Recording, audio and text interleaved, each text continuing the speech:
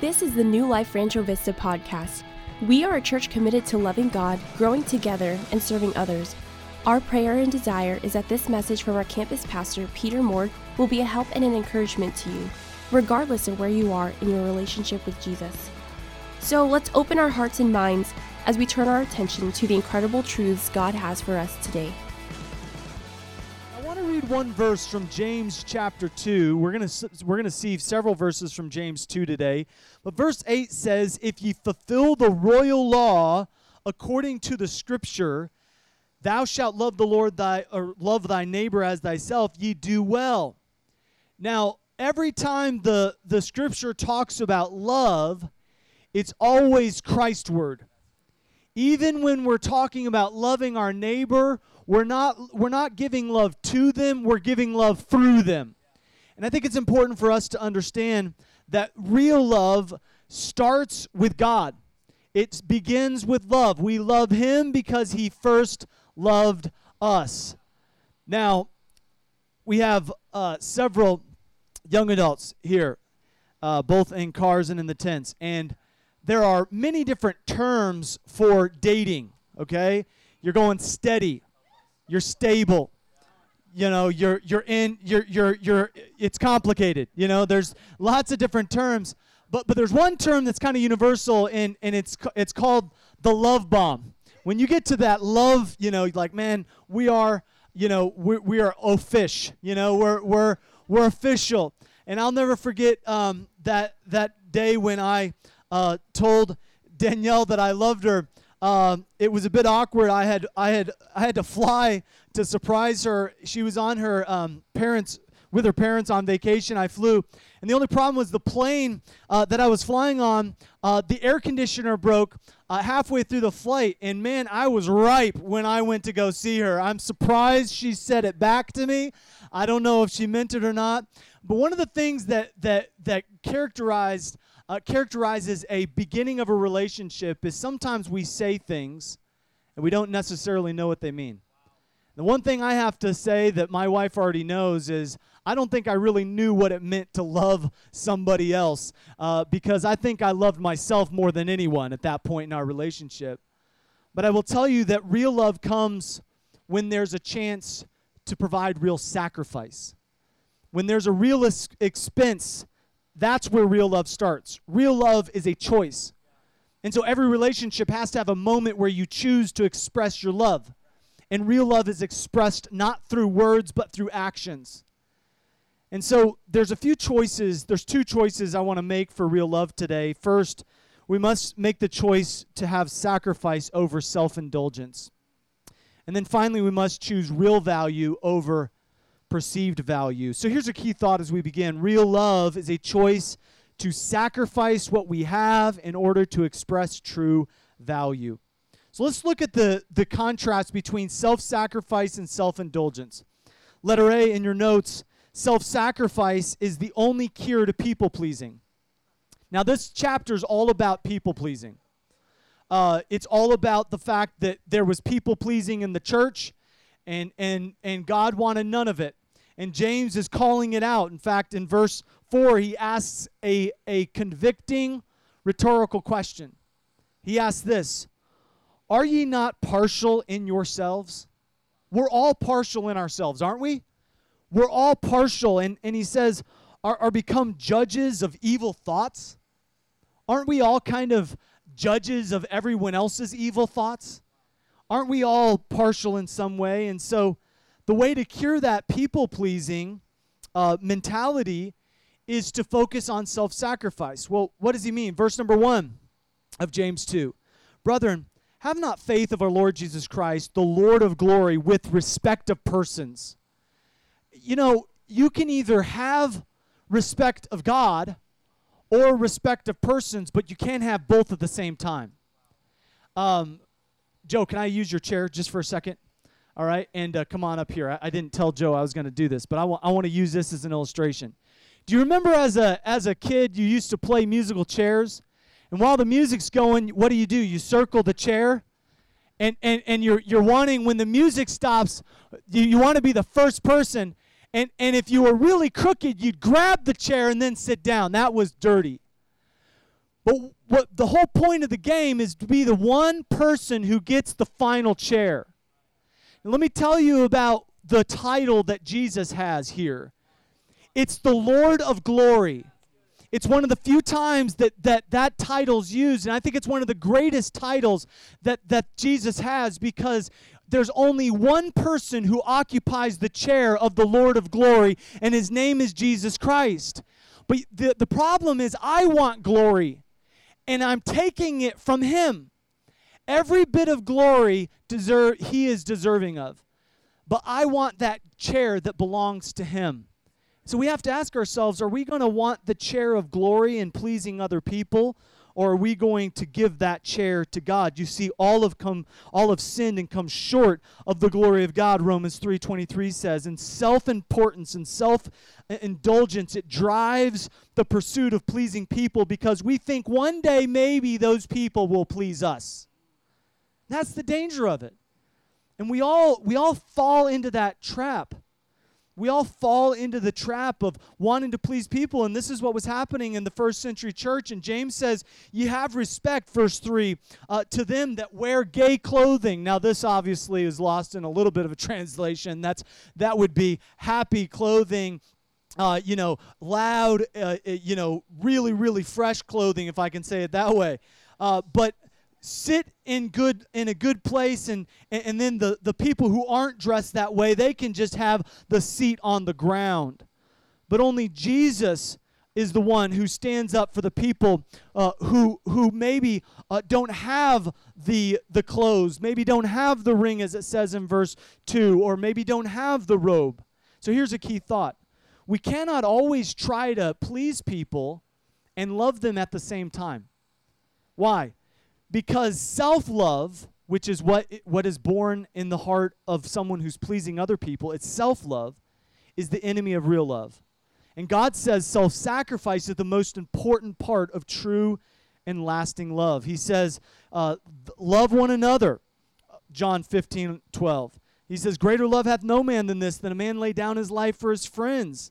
And people-pleasing is not God's plan. In fact, Ephesians 6 and verse 6, it says, not with eye service as men pleasers, but as the servants of Christ, doing the will of God from the heart. I cannot do God's will and be worried about what people think at the same time. I can't. I can't please God and please everyone at the same time. You never will. You know, I've really learned that the hard way through this pandemic. You cannot please everyone. You have to do God's will. You have to do God's mission. You have to keep preaching God's method regardless, because someone's going to think you're not safe enough. Someone's going to think you're not strict enough. Someone's going to think you're too strict. You're not doing something that you shouldn't. And really what we should be asking is, what does God think? What does God think? And so we are supposed to be doing the will of God from the heart. Verse 7 of Ephesians 6 says that we're supposed to be serving God as unto the Lord, not unto men. Man, how convicting is that? See, when compliments are the prize, our pride begins to rise.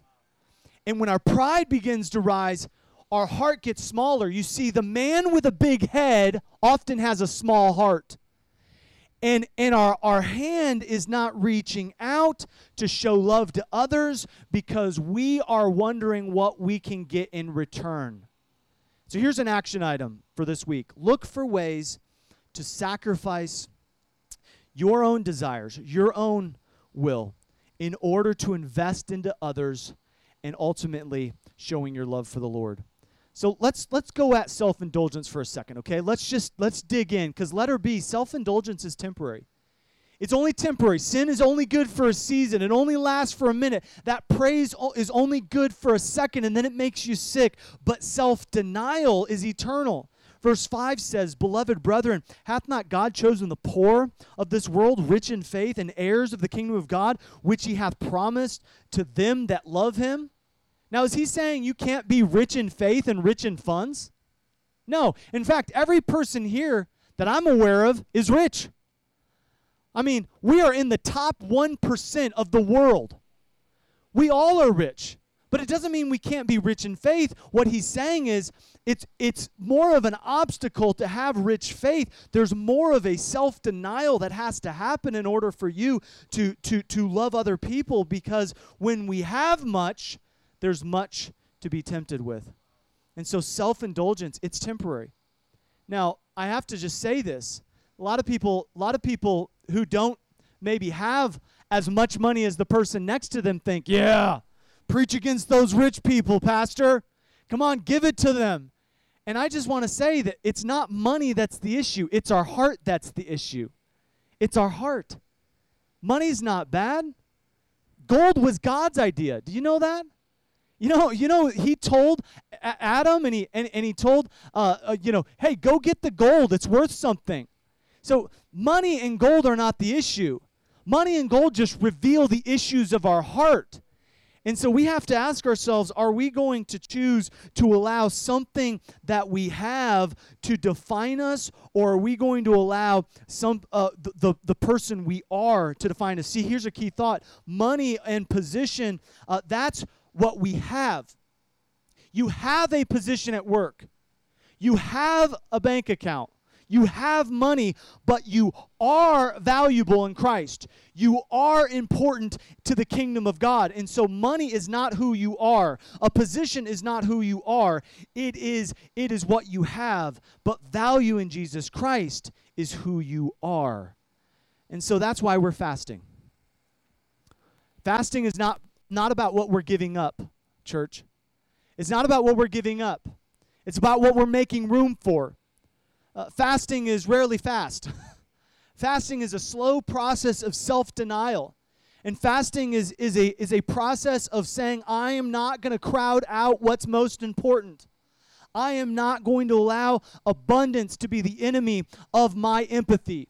I am not going to allow abundance to keep me from an abundant faith. So don't falsely associate money with value. See, God's values are eternal, not temporary. And our importance in Christ is settled regardless of what's happening in your life right now. And so we offer our love to God by how we love others. Here's an action item this week. I would encourage you to offer an expression of love to God by loving someone who probably won't be able to love you back. Look for someone who probably won't be able to love you back and love them. I would encourage you to love someone who is near to you, maybe someone who needs it the most. Ask God to bring someone across your path, but be ready because He will. So here's the takeaway. Real love is self-sacrifice based on God's values. Let's talk about God's values. Number 2. We're almost done. Number 2. Real love chooses true value over perceived value. Real value over perceived value.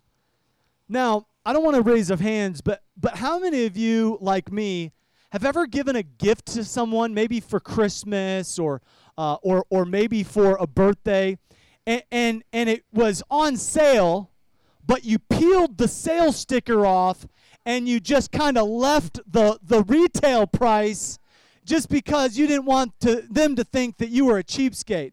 Now, am I getting too personal this morning? Okay, I've done that before.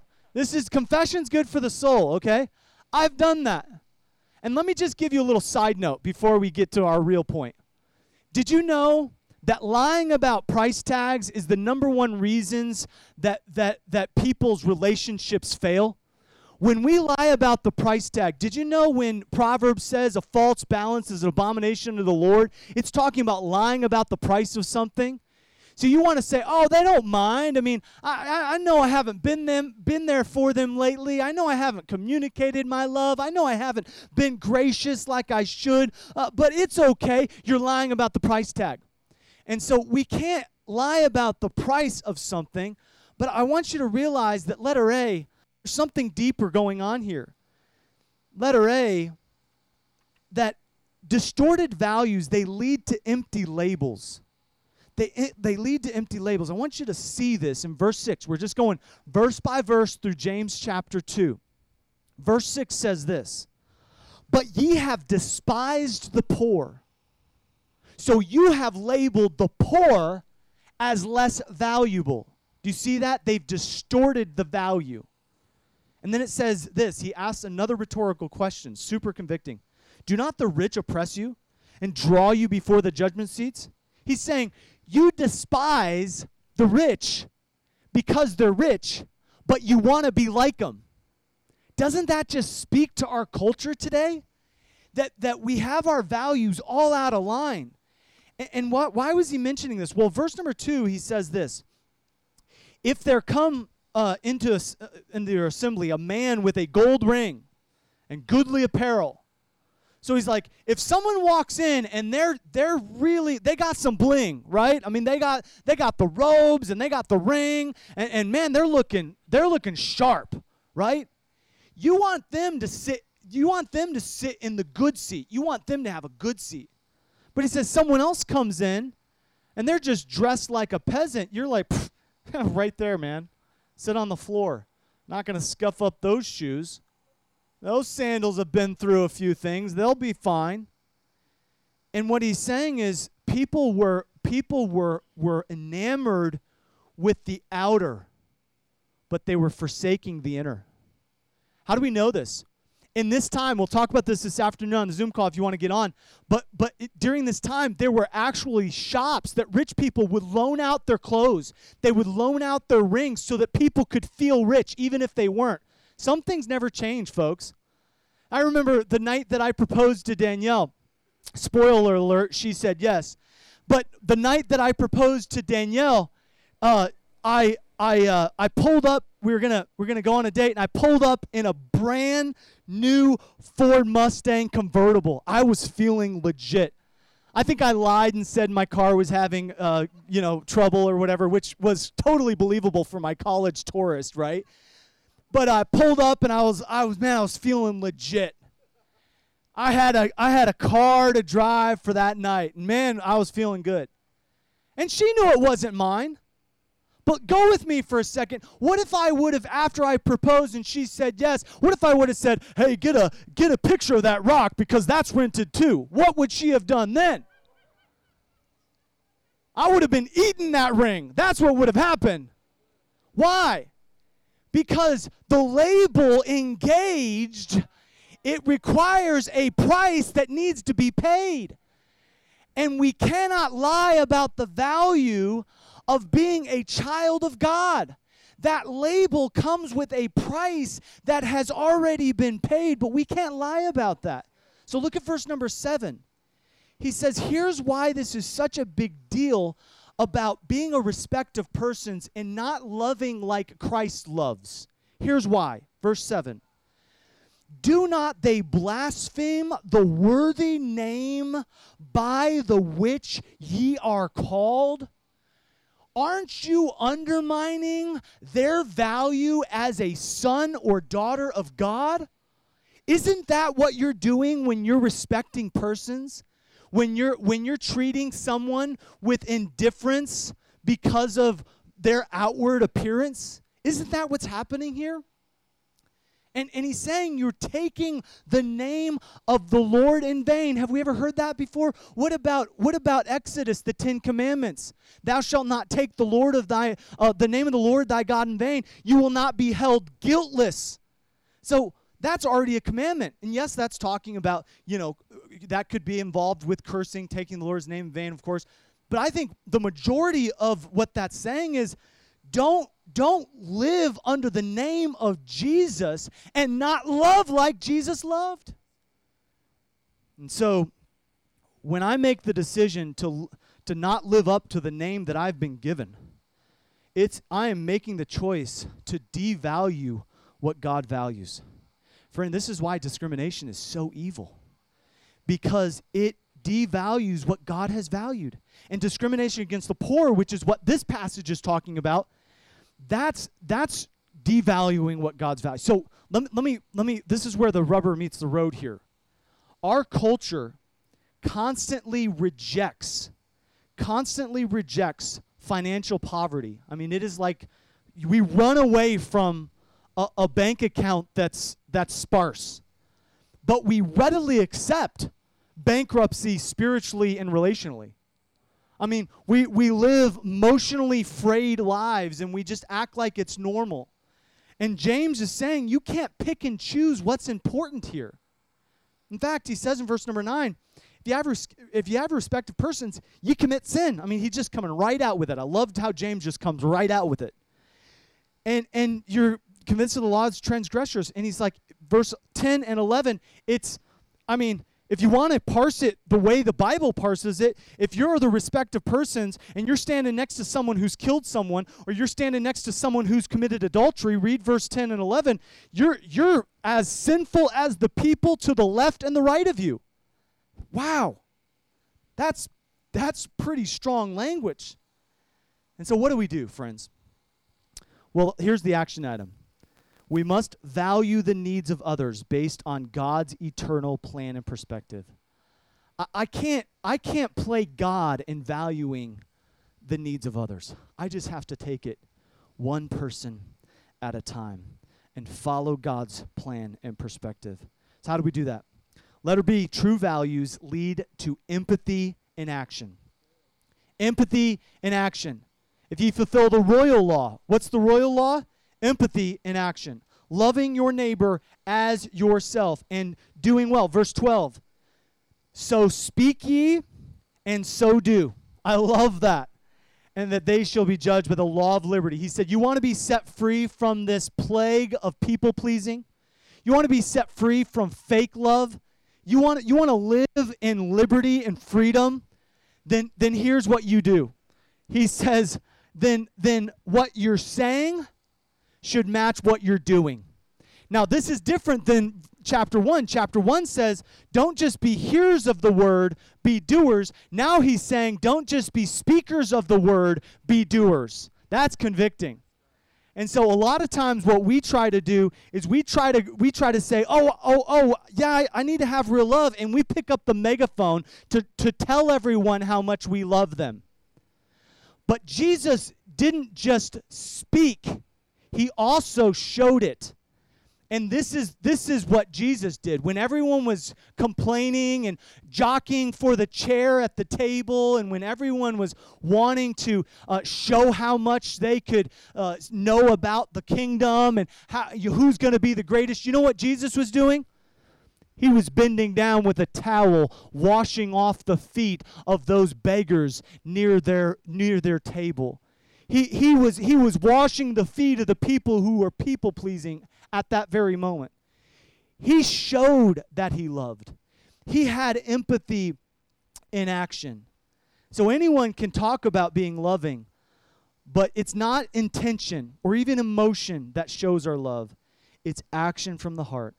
It's feeling compassion for the needs around you. And it's expressing that empathy through listening and responding to those needs. You say, what are the needs around me? Pure religion, verse 27, undefiled before God and man is this, to visit the fatherless and the widows in their affliction. There are people all around us, maybe even listening on this radio, who need us right now more than ever. And I am praying very soon that we can have a place to serve from, to feed the hungry, to witness to those. There's the cities asking for our help for several different projects. I want to help. And I think everyone here should be on the dream team. I think everyone here should say, sign me up. I don't want to just say I love my neighbor. I want to show I love my neighbor. And so here's the final action. We must express our empathy this week by listening to someone who needs an ear. There are lonely people all around you who need an ear. And by responding to what you hear, by responding in action. So here's a key thought, and then I'm going to give you the 4 action items that we went over during the message. The takeaway is this. The key to real love is empathy in action. How do we do that? Here are the 4 action items. It spells love. L, look for ways to specifically invest in others. O, offer love to those who may never know or care. V, value other people based on God's perspective. And E, express real empathy by responding to real needs. So I thought the most appropriate way to end this message before we pray is I want everyone on the radio and I want everyone in your car and in the tent. I want you to hear the Dream Team Creed, and I want to say it together. Okay, we're gonna say it together. I want Pastor Joe to come, grab Mike too there, and we're gonna say the Dream Team Creed. This is what we say every time before we serve. We say this because this is what I mean by empathy in action. This is who we are as a dream team. And if you'd like, and if you're not on a team and you want to join a team, we're reamping the teams up. We're getting ready to do some major projects, and we want everyone on board. We want all hands on deck. And so, Pastor Joe, lead us in the Dream Team Creed. Everyone stand together. Let's say this together as loud as we can. Hello. Can you hear me? All right. Hey, why don't we say the creed together on 3? Say it with passion. Say it like you mean it on 3. 1, 2, 3. I am a child of God. I am loved, chosen, and accepted by Him. It is my calling and my privilege to labor with Christ and to serve His church. Today I declare His word is my foundation. His house is my priority. People are my passion. Excellence is my standard. And generosity is my heart's response. All of this is for Him. This is His house, His day, His hour, and it all starts now. That's what we mean by service. That's what we mean by service. That's what we want to do here in Palmdale. We want to impact families and lives one person at a time through the empathy in our heart and through our hands. Thanks again for listening. If you would like to learn more about our church or how to get connected, check us out online at findnewlife.church or find us on Instagram, Twitter, and Facebook under the handle Find New Life. Have an amazing day.